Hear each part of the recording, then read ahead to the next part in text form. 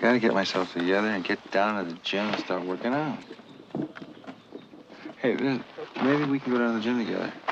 Sure, then I'll go down there with you. Well, look, I was in bad shape the last time. I really was. But I can do it. I can get back into shape.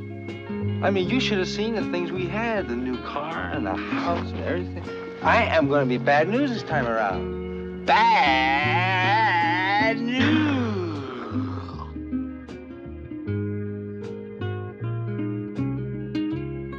Hello everyone, welcome to this week's episode of No Happy Endings. Our film is Fat City, 1972 film directed by John Huston, starring Stacy Keach, a very young Jeff Bridges, Susan Tyrrell. It's a fascinating film. The book also I can't recommend highly enough, by Leonard Gardner, written a few years before in 1969. He also wrote the screenplay. It's a dark film about the underbelly of boxing at the fringes, which is most of boxing, where if you are not rich in this game, you need a second or a third job just to survive. And this film is set in Stockton, California, has a real vibe, I think, of John Steinbeck. Feels a little bit like Cannery Row, without the kind of sunshine of Steinbeck shining down upon the characters. These are a lot of the people you meet in boxing gyms that I've met. And Huston, just is able to illuminate this lives that are broken, damaged goods, trying to find solace in each other, looking for hope in hopeless circumstances. It's dark, but it's beautiful, and Stephen Benedict and I try to look at why so many people regard this book and this film as one of the best depictions of the ethos of boxing that exists. So I hope you enjoy Fat City. In the boxing community is a lot of people's favorite boxing film ever made. I'm not surprised. I think it may be a little bit like watching a legal drama or a military movie, or, I don't know, something else, mechanics, car racing. They got it right. This is emotionally, realistically what it really is about, because as we were saying before, I think in relation to some movies, the vast majority of us have never been in a gym. Oh, they've never been in a ring. Yeah. I hope we've never been in a gym. Never been in the ring, and so we really don't know what it's like. And so to hear boxers and athletes saying this is the real deal, I watched it again on the weekend, and I think I said this to you before. When I was a young man, I watched. I was far too young to get it. I didn't even identify with Ernie, Jeff Bridges' character, which I thought would have been possible because of the age. But now, as I'm considerably older, the movie just hits so hard, and it's a beautiful film because it's so honest. Yeah, and I love. The background of this film also is that John Huston is looking for his own comeback, which is a theme we're going to see with these boxing films, that actors, directors see a great metaphor in the story of a boxer that's probably not there dramatically, with a Stallone trying to make it as a writer-director, or John Huston trying to reclaim his status. But this was supposed to have Marlon Brando in the starring role, which amazed me. I mean, I can understand, because, as you said, John Huston was looking for, he had started so well as a writer in the 30s, and then he becomes a writer-director in the 40s. He did very well in the 50s and the 60s. His films really didn't hit. But he made a movie with Brando in 1967 called Reflections of a Golden Eye, and that didn't do well. So I can understand, to a point, the idea of approaching Brando to play the role of Tully, the older actor. But then, and I know a lot of it is to do with the rewriting, and when you get an actor, you'll rewrite the role to suit the actor, and that'll in turn affect the plot. But, Brando was 47 in 1972, and the role as written by Leonard Gardner in the novel He's late 20s, barely 30. And I think that that would have unbalanced the story enormously, not only in terms of the plot, but to get Brando in the movie, then you've got to load it on the opposite side with an equally compelling young actor to come through. And I think, just going off topic a little bit, that's one of the reasons why The Godfather works so well, is because once they secured Brando, they knew they had to get real heavy hitters for the younger roles. And, getting it absolutely right is such an important central part of why The Godfather is a success, because James Caan and Robert Duvall and Diane Keaton and Talia Shire and Al Pacino, all the way down the line, Morgana King playing the mother, you've really got, everybody's got to be a heavyweight. Although they may not be stars, they've got to be really, really deliverable. And I'm thinking if Brando was put in there, the movie would have been dead before it started. I really do, because I can't imagine how an audience would have tolerated Brando playing a guy who is looking for redemption but doesn't get it. I just don't think so. Do you think it would have worked? Oh, no, I don't think. I think Brando is at that point, he's just too loaded a character, both what he's delivered on screen and his reputation at that point. I mean, 1972 is Last Tango. So, yeah. Yeah, you're right. But at the same time, I mean, he does deliver two fantastic back-to-back performances. But neither of those performances are what Fat City needed. They're big. They're big acting. Even though he plays more Don Corleone, he plays him very shuffly and very, very old.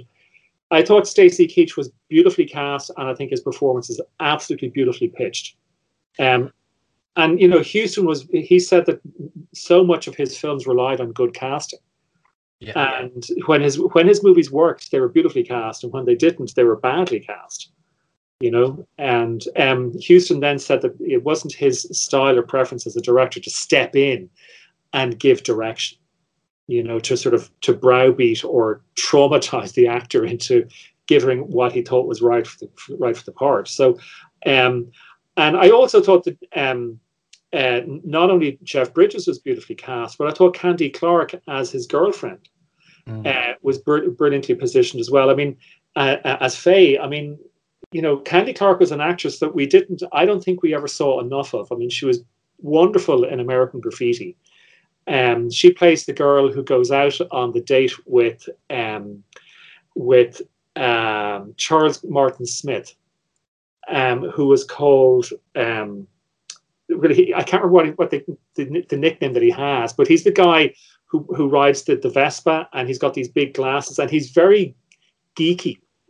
And Candy Clark's character, she was such a fantastic light comedian, and then a couple of years later she turns up in the David Bowie movie, The Man Who Fell to Earth, and she was wonderful in that as well. And I don't know what happened, that she wasn't able to, or her career didn't lift off the way I think it deserves to. But she was brilliantly cast as this very, very young girl who loses her virginity to Jeff Bridges' character Ernie, and she wants to get married, and because she thinks this is it. And then at the opposite end of the scale, Susan Terrell playing Oma, the alcoholic, who we first see in the bar, she was absolutely superb. And all the performances were perfectly pitched. And although the characters really didn't emotionally connect with each other the way you would want them to, I thought the performances worked beautifully as a quartet. It's one of the best cast pictures, certainly of the 70s. And I mean, I'm talking about movies like The Godfather, Dog Day Afternoon, and The Deer Hunter, which are amongst the best cast Hollywood pictures, I think, ever. The ensemble of those movies are really, it was lightning in a bottle. Yeah, I was thinking, I read the book of this probably 20 years ago, right, when I was still sort of involved in boxing. And what it reminded me of right away was one of the people who was in my gym was a trainer who was kind of like Jeff Bridges' character, Ernie Munger, who, as a young guy in San Diego, he'd left British Columbia to go to San Diego as a teenager. And in those days, if you fought an exciting fight, you really made most of your money by people throwing money into the ring as a kind of gratuity for the excitement. And it's like burlesque. Yeah, right. Very true. And if somebody down the road in a show didn't show up, you might be asked to come fight again. And so there was no regulation or real governing bodies providing much oversight for the safety of these guys. And he had his shot at 19 or 20 years old. He got to be, his name was Ronnie Wilson, the #1 light heavyweight in the world, and kind of about the same size and sort of a pretty boy like Jeff Bridges. And I think was drunk before he fought, so he squandered his opportunity. And he was still fighting at the age of 50.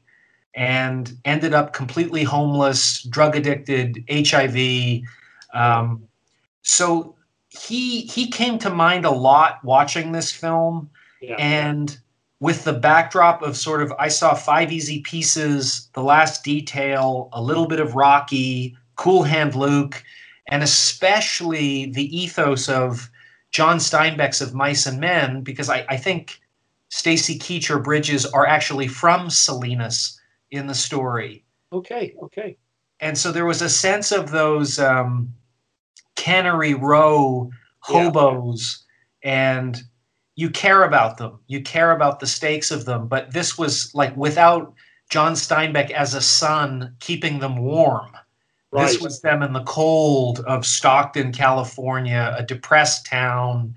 Everybody, he's out there picking with Mexican migrant laborers. There's some very interesting turns here and some real time that we get to spend with them in their personal lives, the turmoil of their personal lives. And these are pretty hopeless people for the most part. But I agree. I thought, especially Stacy Keach, but all of the people cast in this performed their roles with such subtlety and poignancy. Yeah. I mean, it's interesting, Brendan, you were saying that encountering a professional boxer yourself and then discovering that he was, really, really brilliant in his youth, you were saying, like, similar to Ernie. I believe that Leonard Gardner had a similar experience, because when he was very, very young, I believe that he stepped into he was training or something, and a professional boxer, a guy called Johnny Miller, approached him in the gym and said, "Hey, do you want to spar?" And at the end of the sparring, Johnny Miller was a professional, as far as I know. He's what's called a main event fighter. I presume that's top of the bill. Is that correct? Yeah. Okay. And but he was coming towards he was sort of peaked at this stage in his life, and Gardner got into the ring and sparred him for a bit, and then at the very, very end, Miller delivered the line, "Hey, you got a box, kid," which is exactly what Tully says to Ernie at the very end of their first session. And so I think it's really, really interesting that, Gardner was basing the book upon his own experiences, and then you can relate your own real life experiences to what happened in the book and then happens in the movie, because then that's one of the reasons why I think boxers see how truly accurate this film rings, because they've seen the very, very same thing, or they've heard of the very same thing, or they've done the very same thing themselves in relation to the story. And that's not that common, especially in boxing pictures. I mean, you were talking about, we see when movie stars play boxers, Paul Newman playing a boxer, which is hard to believe because his nose is just perfect, and so you see very, very handsome, striking actors playing boxers, and Stacy Keach comes along. You say, this guy has spent years in the ring. And it makes it just much more authentic, because I think maybe that's another reason why Brando wouldn't have worked, because he's simply just too striking, and not believable. I mean, we believe him on the waterfront because we actually don't see him in the ring, Right. But I think that it was also another thing about reading this interview that Leonard Gardner gave to the Paris Review, where he said,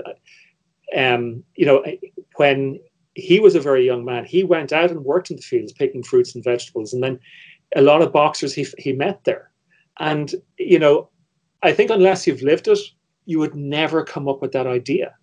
Never come up with this notion about, a boxer having to go and work in the fields. You would think he's doing something else in the city. I just think it rings so strangely when I first saw it as a young man. And then when I saw it again in the last couple of years, I went, well, this has got to be based on somebody's authentic experience. And I think that's one of the reasons why it works so well, is because it is so grounded. The characters, as you said, they don't go on the traditional trajectory that we see in boxing pictures. They really struggle to really get anywhere. There's no sense of advancement, but the characters develop. There's revelations in their character, in their behavior. There's one tiny little moment that I just thought was absolutely beautiful, is when Tully meets Oma for the first time in the bar. And immediately she starts listing off her previous lovers. I don't consider my second marriage sanctified. I should have stayed true to Frank. Frank? Who's Frank? Frank. That was my first husband. He was full-blooded Cherokee. And it said to me, it almost sounded like the MC at a boxing match calling out the numbers and the bouts, the title fights that the next challenger has had.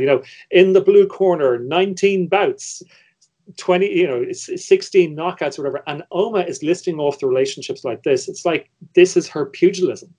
Right. And then at the end of the conversation, as they're leaving the bar, she turns her back. She doesn't turn her back on him, but she turns to go to the door, and he quickly zips up her dress. I just thought that was a beautiful touch. That was just majestic. I don't know really what it says accurately about the characters, but it says about Tully that it's a very, very gentle, affectionate, caring thing to do. I don't think had he not done it, you would have noticed that he didn't do it. But the fact that he does it and she doesn't notice it, I thought was a beautiful little anecdote. There were a number of touches that were like that for me. There was that quote that Stacy Keach, somebody tells him that I saw you fight once, and the way he looks up and his face finally lifts with some optimism, and he says, "Did I win?" And I think it's Jeff Bridges who replies, "No." You ought to go over to Lido Gym and see my manager, Ruben Luna. Tell him I sent you. My name's Billy Tully. Yeah, I saw you fight once. Yeah? Did I win? No. Yeah, I know that's a heartbreaker. I remember that very, very well.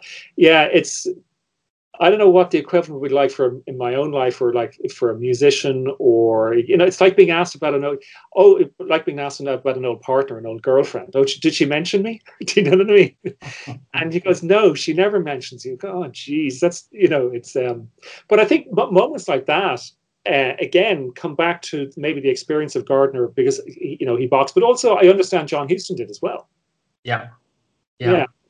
And they know people. You can just tell, like, there's this kind of aspect of boxing. If you're not on the way up, almost everybody, it's the kind of flotsam of broken dreams. Right. There's an element of just every gym. Like, I thought one of my favorite roles in this and performances was Nicholas Colasanto, who I knew growing up as coach on Cheers. Yeah, but obviously he's also in Raging Bull, has an interesting part just toward the end of his life. Yeah, and the way it is a kind of meat market when you walk in, that you could provide this guy some relevance again as somebody operating sort of at the fringes.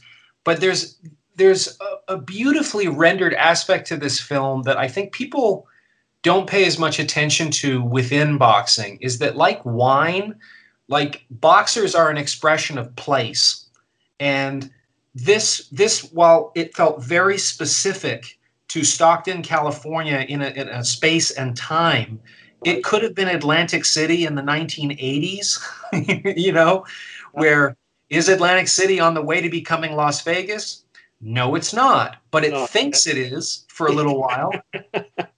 Yeah. Okay. Yes, exactly. I don't think the story could necessarily be set in Los Angeles or Philadelphia or New York. No. Because I think, yeah, you're right. That the cinematic association of those cities, you know, with regard Rocky, or just simply the vibrancy and constant reinvention of New York and Los Angeles being the city of dreams and all this sort of stuff. You're absolutely right. You know, but then again, it comes back to the authenticity of it. I mean, who would have thought of setting a boxing story in Stockton? You know. And what I thought was remarkable, you mentioned the connection with Steinbeck, you know, and a little bit reminded me then of, obviously, you mentioned of Mice and Men, but obviously The Grapes of Wrath. Yeah. They're almost migrant, because they do go out into the fields and they do work in the fields. But also, just to go back to what you're saying about Nicholas Colasanto's character, Reuben. You know, sadly, he's almost as delusional as Tully and Ernie.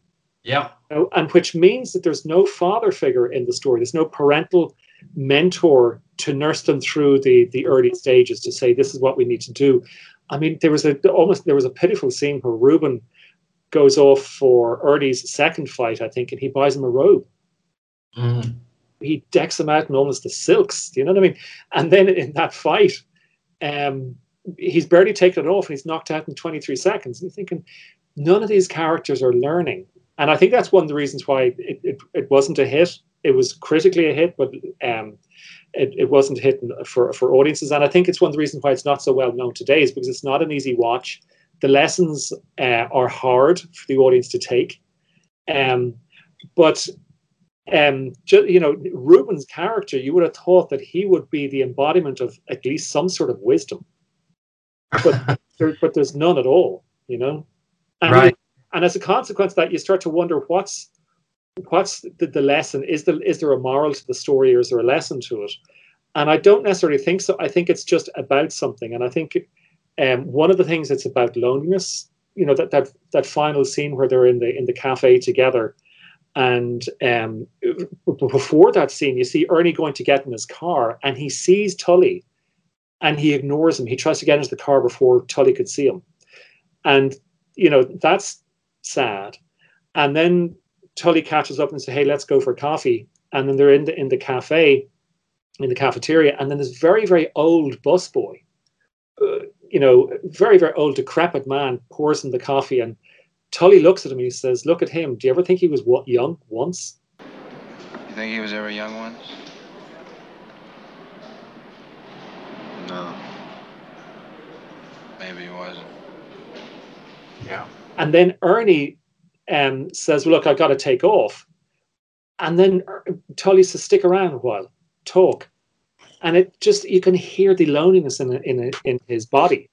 And they sit there, but they don't talk. Do you know what I mean? And thinking, is this what the movie's about? It's about companionship. But I think really, for me, Bryn, what it's about survival.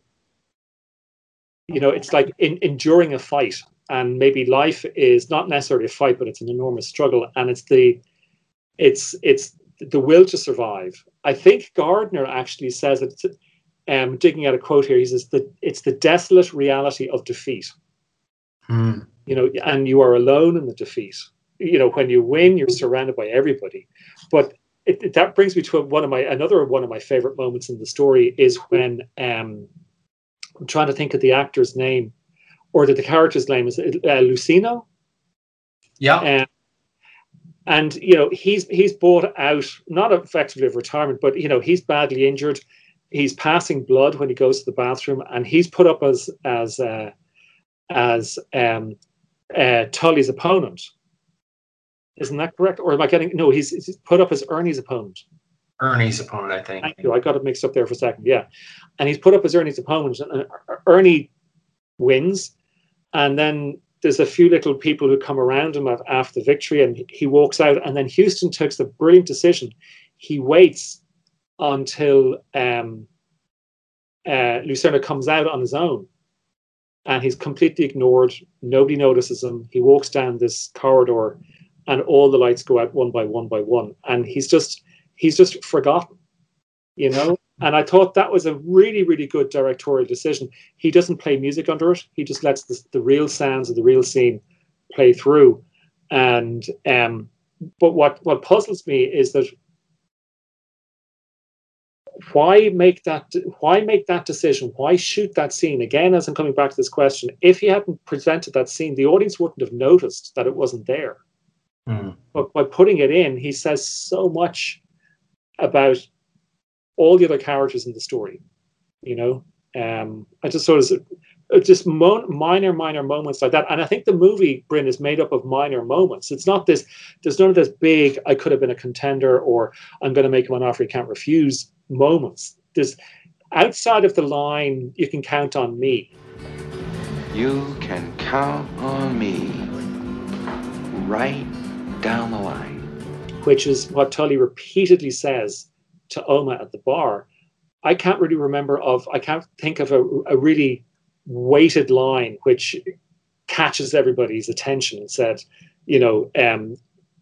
show me the money, or you can't handle the truth. There isn't a line in the film that captures the audience's imagination, but at the same time, it's the overall calmness, it's the tonal continuity, the tonal consistency of the story, the way Huston handles the material that makes it such a perfect delivery. I mean, how is the book compared to the movie? Not that I don't mean sort of said is it better, but in terms of the delivery of the story. Oh, I think there's a lot of, it's one of those rare ones where they both have equal value, but just subtle differences. Right. You kind of, in the private theater of your imagination with the book, unlike the movie, I mean, when the movie starts off with Chris Christopherson singing "Help me make it through the night," the tonality is set, and the bleakness of where they live, that time, you're hearing a lot of noise in a place that's grinding, limping. It felt to me very much like a cul-de-sac, all of these people are kind of broken down, and they're like, there's that great line by Cormac McCarthy, "Nothing wounded goes uphill." None of these people are on their way uphill. Yeah. Wow. That's a really terrific line. That's a beautiful application of that line to the movie, because they are such wounded characters. And again, this is another lovely little thing that may not be, I certainly didn't notice it the first time when I saw it as a young man, was when Tully, the way the movie starts, Tully wakes up, he scrounges around, he gets dressed, he leaves his room, he goes downstairs, he walks out into the street, and he goes back in, and then he picks up his gin bag. And that says to me that this was not the way he intended his day to start. He reacted to what happened outside in the world. It was almost like the weather affected him, or the sunlight, or something. So going to the gym was not his first thought. He changed his mind. And I thought that's a really, really small thing that Huston and Gardner probably did in the book. And it's not a big moment. He doesn't go for the close-up where Tully would go, you know what? And we'd see the change in his humor, or you would have seen him thinking that moment, or say, God, it's a little bit chilly. It's on a wide shot, and so much of the film is presented on the wide shot. And I think that's one of the great things about it. But again, I think it comes back to the uniqueness of it's the textures, as you were saying, going out working in the fields, the amount of time in the bar, where nothing really seems to advance the characters. They develop the characters. But I was also thinking when I was watching it, and because I haven't read the book, I'm going to go out on a bit of a limb here by comparing it to, let's say, in the hands of another writer. And the temptation would have been, because it's in Stockton, California, is to expand the story and to give us the history. I mean, what were you saying about wine, Bryn? It's of a time and a place. An expression of place. An expression of place. Okay, so now let's dig down deep into Stockton. And the temptation would be, for a different writer, would be to write about the landscape and give us the history of the landscape and the history of Stockton and the surrounding areas, and how Stockton Did it have a golden era at some stage, and did it decline? What caused the decline? And because suddenly the tapestry gets bigger, Tully and Ernie are in danger of being lost. So then Gardner would have to build them up as characters. But the brilliant thing is he keeps it so small. He keeps the canvas so small. And so what you're looking at is it's almost like a miniature painting, which demands that you go in and look very, very closely at it.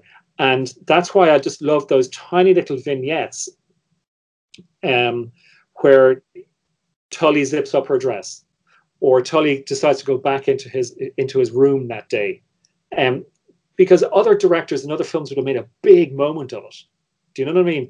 And yeah. It's those lovely small vignettes which keeps the film at the right scale, and which makes the characters much more, I think, engaging than, as we so often see in other boxing pictures, where they've really got to big everything up. I mean, I think you were telling me a while ago that some of the physiques that these actors take on when they go to do the boxing pictures, they're all juiced up, right? Oh yeah. I mean, in 4 months, suddenly they become superheroes. Yeah, yeah. They should be wearing spandex in the ring. Yeah, and that's what I just love about the movie. It's and you were mentioning Chris Christopherson. He was a boxer as well. Yeah, I think he had and a Rhodes Scholar. So very interesting guy. Yes, I mean, that's the great thing about it, is that Gardner obviously lived a very varied life. Huston had an extraordinary variety in his life. I think his father and his mother divorced very, very early on, and so he was moving between his parents, and then he tragically hit a pedestrian at some time in the 1930s in Hollywood and knocked them down, and they were killed. And so, he's experiencing this trauma in his life, and then he goes off and he goes to Europe for a while and he comes back. So Chris Christopherson, who you're saying is a Rhodes Scholar, goes to England, I presume to Oxford. And I think Chris Christopherson, his parents were in the military or something. So you've got this phenomenal array of life coming to the story, where I think all the people involved realize you don't have to exaggerate it. You can just play it down, and it has the ring of authenticity. And I think a big part of that is just how observant it is, because I think you're absolutely right. This as much as a movie can, this feels like a painting. I mean, it's walking through a hall in a museum, right, depicting a place and time, and the moments look small, but the more you study them, the more complexity there is to what the moments are that are being depicted, because you can tell there's confusion in the moment. There's incomplete information that kind of galvanizes them into something artistic and poetic.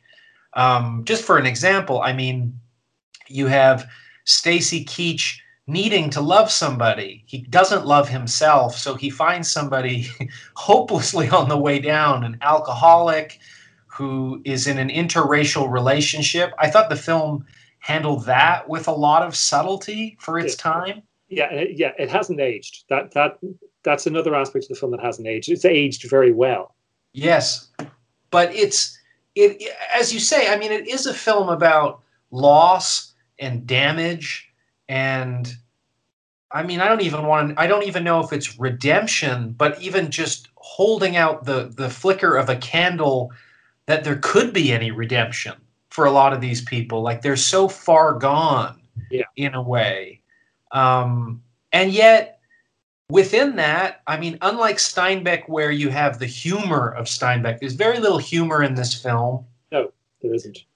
But there are poignant exchanges of people caring about one another, who've kind of given up that they're worth being cared for.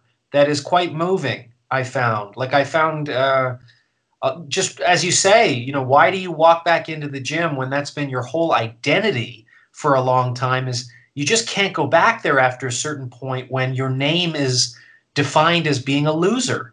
Yeah. And at a certain point, you just feel optimistic. Maybe I can turn it all around again, despite my age, despite that I'm now drinking and smoking and losing my hair. I'm moving out of my youth, but maybe there's one more chance I have to kind of be meaningful, to be a part of something meaningful, and I can coax my old trainer into supporting me. And there's a young guy who reminds me of me. It's amazing to me how this thing takes on situations that in any other writer's or actor's hands could be so clunky and cliche, and yet he manages to pull almost all of them off. And vis-a-vis $1 Million Baby, you can see where Clint Eastwood used a lot of the DNA of this film in the cinematography and the mood with his film, which was only the second film ever to win Best Picture. So you mean boxing picture? Yeah, I mean Rocky and $1 Million Baby are the only two boxing pictures ever to win, but a lot of that win goes to what I think the foundation that Huston and Garner laid out with this story and the way this was filmed. Yeah, and I think I'm trying to figure out, why do they fight? And strangely, it's the way they can survive. It's literally something to do. And I don't mean that because there's nothing else to do. It's because I know this is going to sound really, really, really, really cliched, but it's the struggle of life.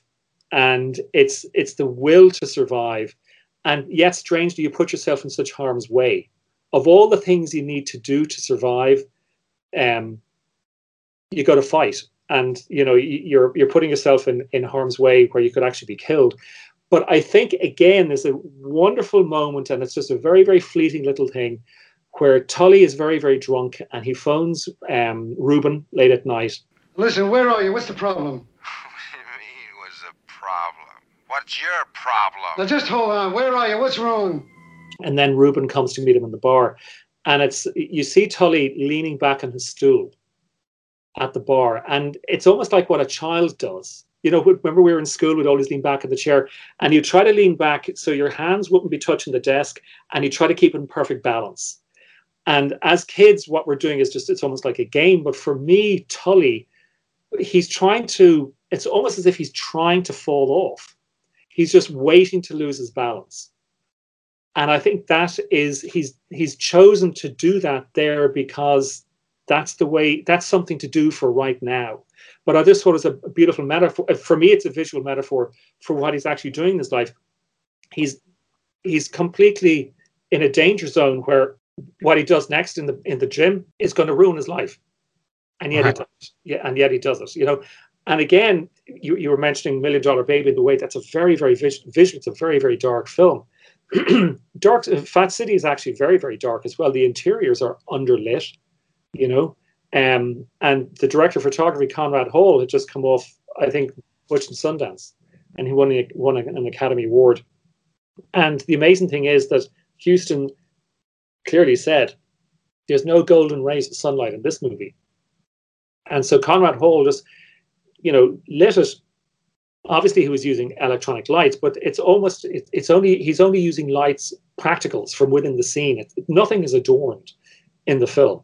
And I think that's keeping in line with one of the lines, in keeping with one of the final lines in the film. And the brilliant thing about it is it's delivered almost like a throwaway, and which is, I think, a mark of a very, very brave actor, not to big up the line. But Tully in the cafe at the end, he says, before you get rolling, your life makes a beeline for the drain. Before you can get rolling, your life makes a beeline for the drain. And he's talking in reference to the old busboy, the very, very elderly gentleman who's decrepit, and he pours him the coffee. And, it's almost like he's looking not only at his future when he sees the old man, he's actually talking about his past and trying to give Ernie a lesson as well.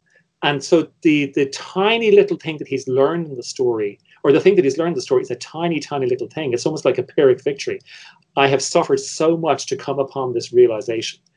And the trick, obviously, is to really care for the characters. Otherwise, you're drifting into misanthropy. And I think that's one of the reasons why this movie works, is because, like Steinbeck, loves the characters, has great regard for them, great respect for them.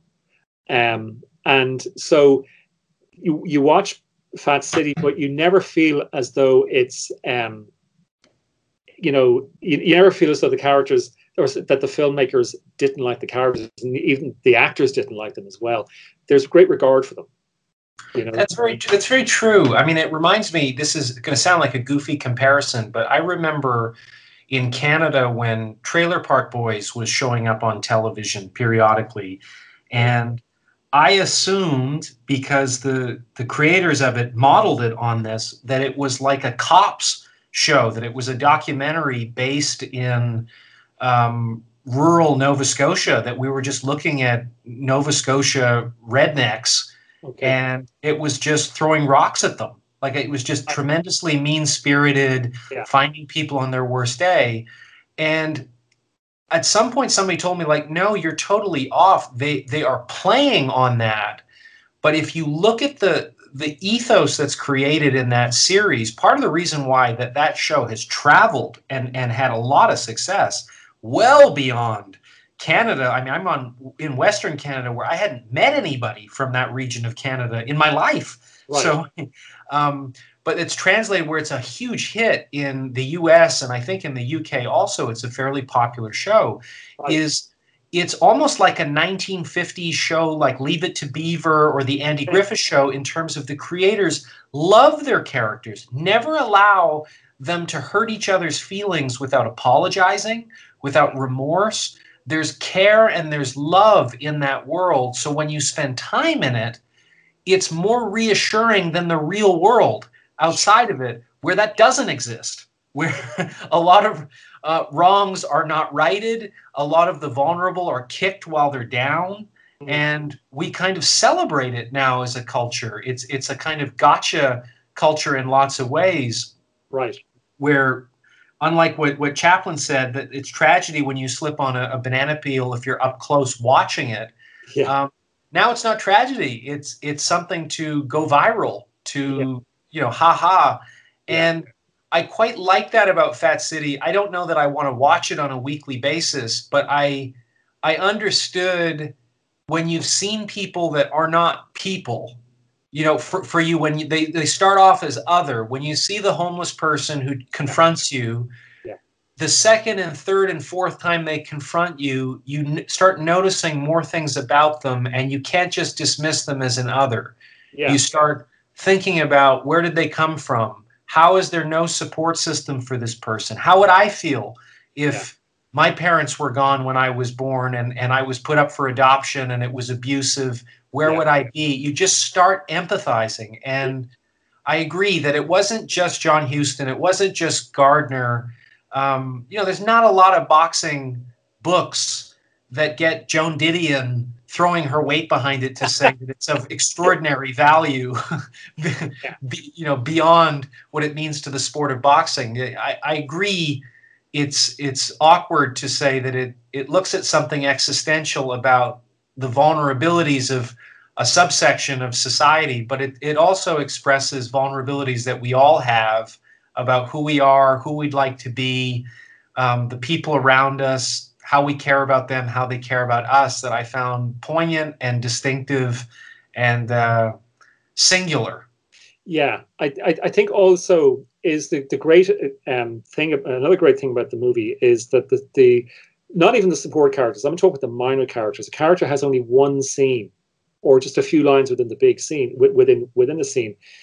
Everybody, almost everybody is given the opportunity to tell their own story, a little story, and to the point that when Tully is out in the fields, and you've got two black men tilling the soil, and one of them says, he starts to reveal why he's here, and he blames the wine.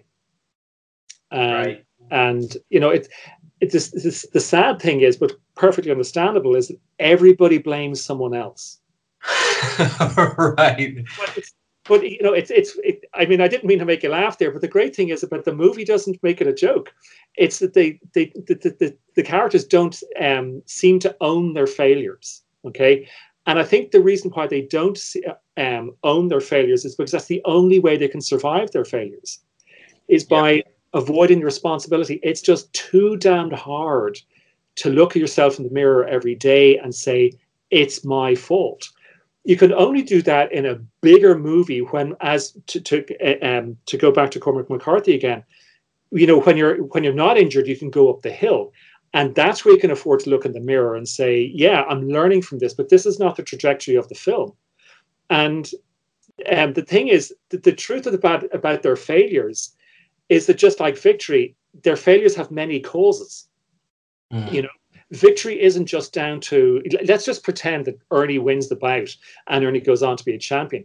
Ernie is not the only person responsible for that. He's not the only cause for that victory. There's tons of things around him that sort of construct that victory. And so just as victory has, success has many fathers, so too does defeat. Everybody denies it. Everybody sort of distances himself from it. But that's what one of the things that I really liked about the film is that it takes the time to give, not as I said, support characters, but just bit parts, the moment for them to tell their little story. And I think you only notice that, as you said, when you're looking in a gallery or a museum and you see a small painting, you go up, the closer you look, the more you see, and by seeing more, it draws you in yet further. And you can only do that when it's a small painting. It's demanding that you look at it very, very closely because it's such a small picture. If we have a big epic, or not even an epic, a film about moving uphill and going towards victory, Rocky, you don't see the small moments in a film like that because it's all about moving on to the next scene. Yeah. And so many of the scenes in Fat City play very long and very slow. Yeah, they do. They linger. Yeah, and it's an astonishing film. And I don't want to sound like a cliche. It's the sort of movie that they don't make anymore. Yeah.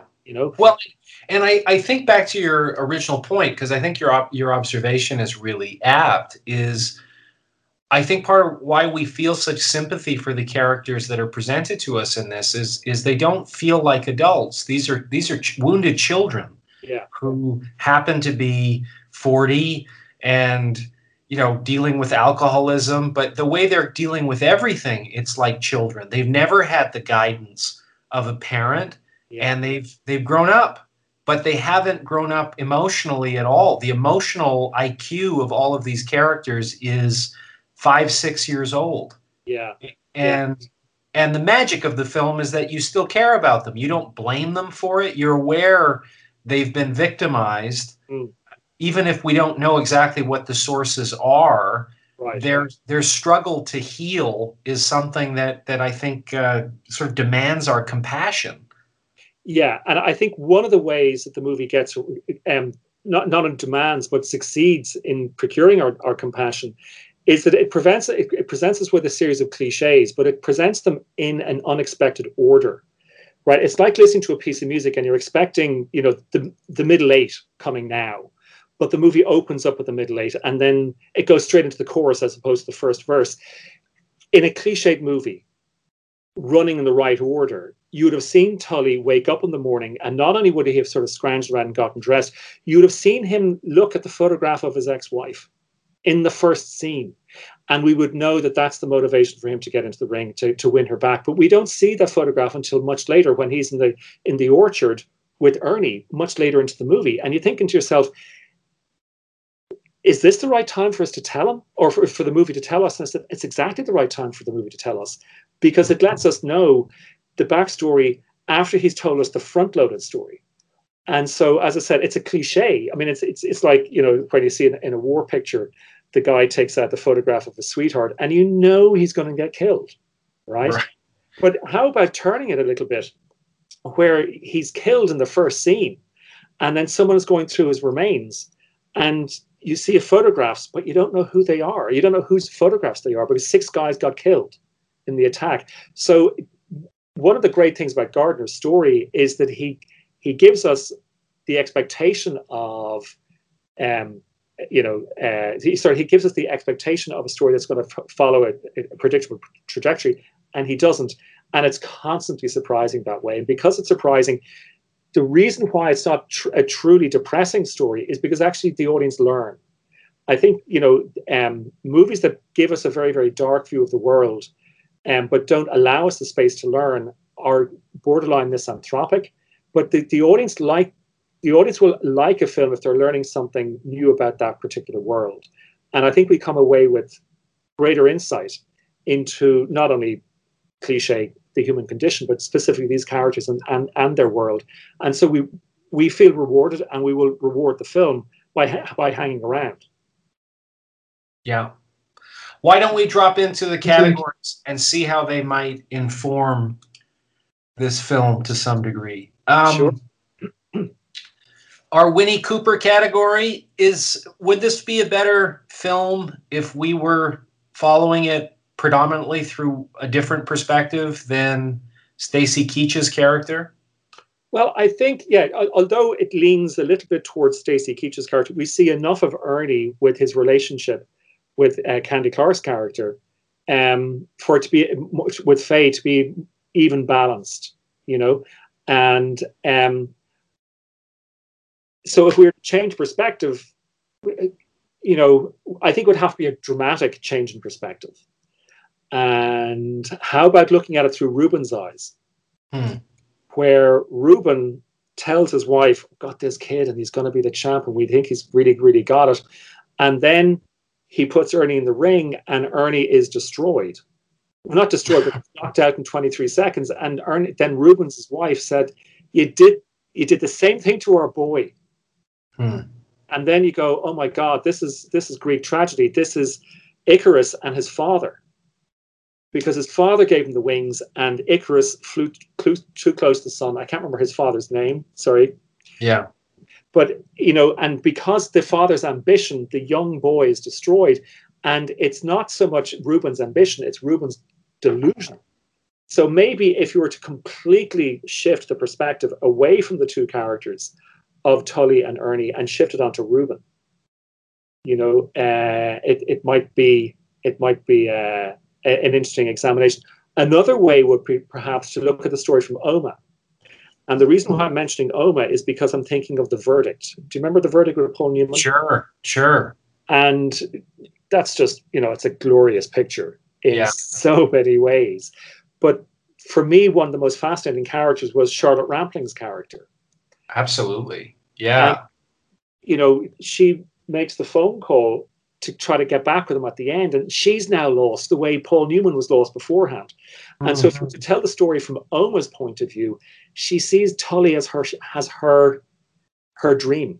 Do you know what I mean? He's going to correct her life, and then he fails, and all of a sudden she's lost again. So I think a complete shift in perspective as opposed to rebalancing it between Tully and Ernie, I think I'm not saying, I doubt it would improve the story at all. I'm just simply saying, giving us a completely different perspective of what the story could be about. Yeah, no, I think she seems to be the only choice that would be remotely comparable to weighting it towards Ernie's. But I agree, the coach is interesting also. There's something very tragic about him. He's another one. I mean, he's the oldest kid in the film, in a sense, of that delusion you're talking about. But it was an amazing actor because, as you said, he was in Raging Bull and he played one of the mob bosses in Raging Bull, and he's completely believable with these heavy-set glasses. But when he's in Ruben here, he is like a child, and I think that's one of the remarkable things. But the reason why they cast him as coach in Cheers, ever so slightly not fully there. Yeah. And I think Ruben is almost as like a child. I'm placing all his money on 23 when he goes to the roulette table. Right. And, just loses it. Yeah. Well, and so most of the category choices that we have, we've kind of touched on as far as the iconic moments, the memorable quotes. I guess I'll leave this with you to conclude. If this film had not existed, do you think we get $1 Million Baby?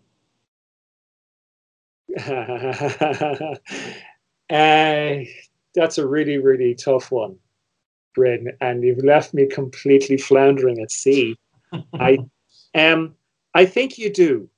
I think you still get $1 Million Baby for the simple reason that Clint is Clint, and he's able to make a movie that suits his temperament with his group of friends,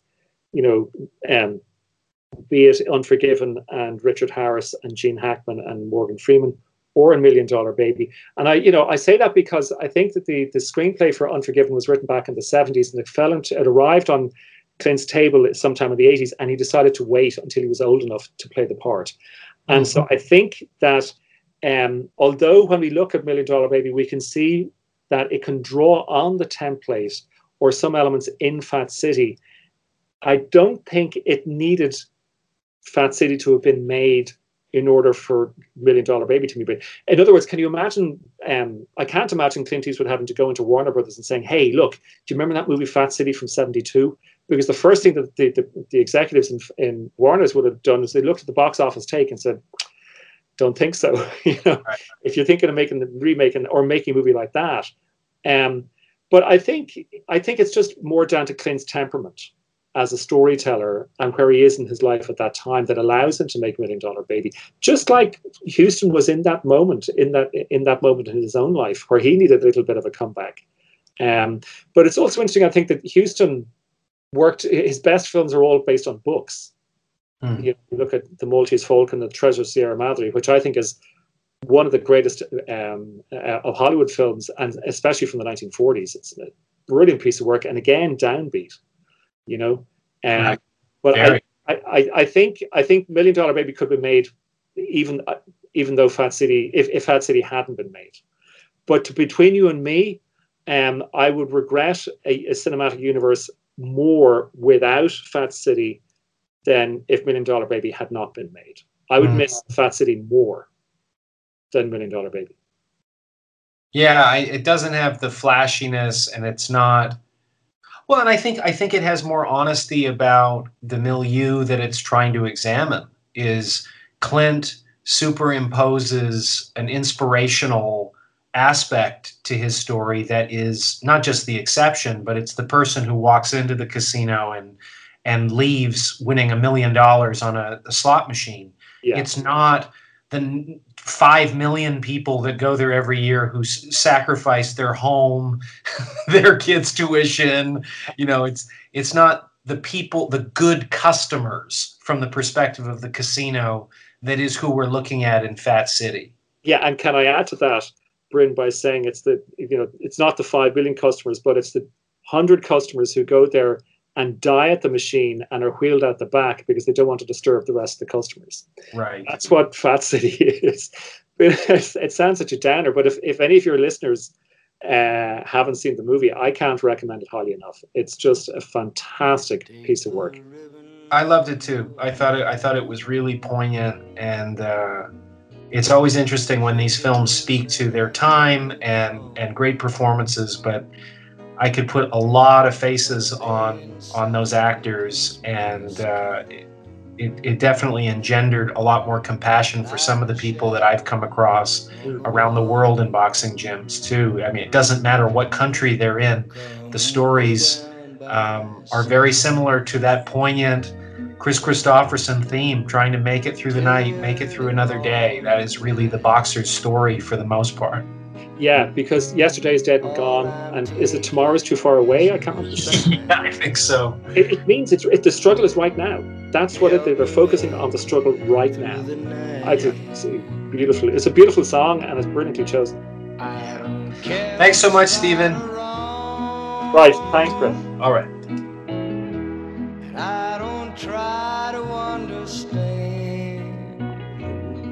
Thank you for listening to No Happy Endings. It is produced by George Alarcon Swaby, myself, Bryn Jonathan Butler, and is brought to you by Ring Magazine. Thanks for listening. Yesterday is dead and gone.